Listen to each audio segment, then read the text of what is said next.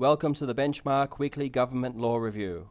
On Friday, the 3rd of November, 2023. Ben Bricker and Minister for Home Affairs, High Court of Australia. The principle that the adjudgment and punishment of criminal guilt is judicial and cannot be vested in the Commonwealth Executive still applies even if a court has already pronounced guilt. Young and Chief Executive Officer, Housing, High Court of Australia. The Civil and Administrative Tribunal of the Northern Territory has power to award compensation for distress and disappointment for breach of a tenancy agreement. Jones and Commonwealth of Australia, High Court of Australia.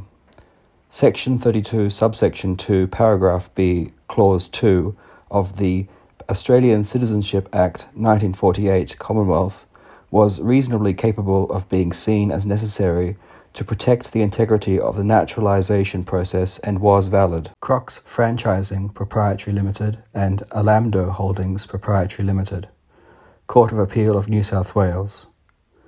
Lessor had not been entitled to terminate a lease under the COVID emergency provisions of the Conveyancing General Regulation 2018 New South Wales. Hinkler Avenue 1 Proprietary Limited and Sutherland Shire Council, Court of Appeal of New South Wales.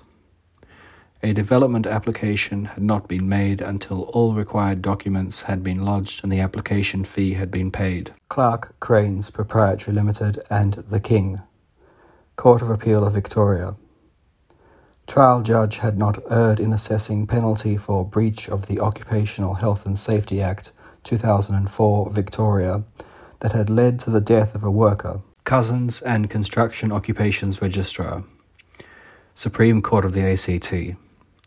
Judicial review of proceedings by owner-builder against rectification order dismissed as the owner-builder had commenced parallel merits review proceedings in the ACT Civil and Administrative Tribunal. Williamson and Commonwealth of Australia and Oars, No. 2. Supreme Court of the Northern Territory.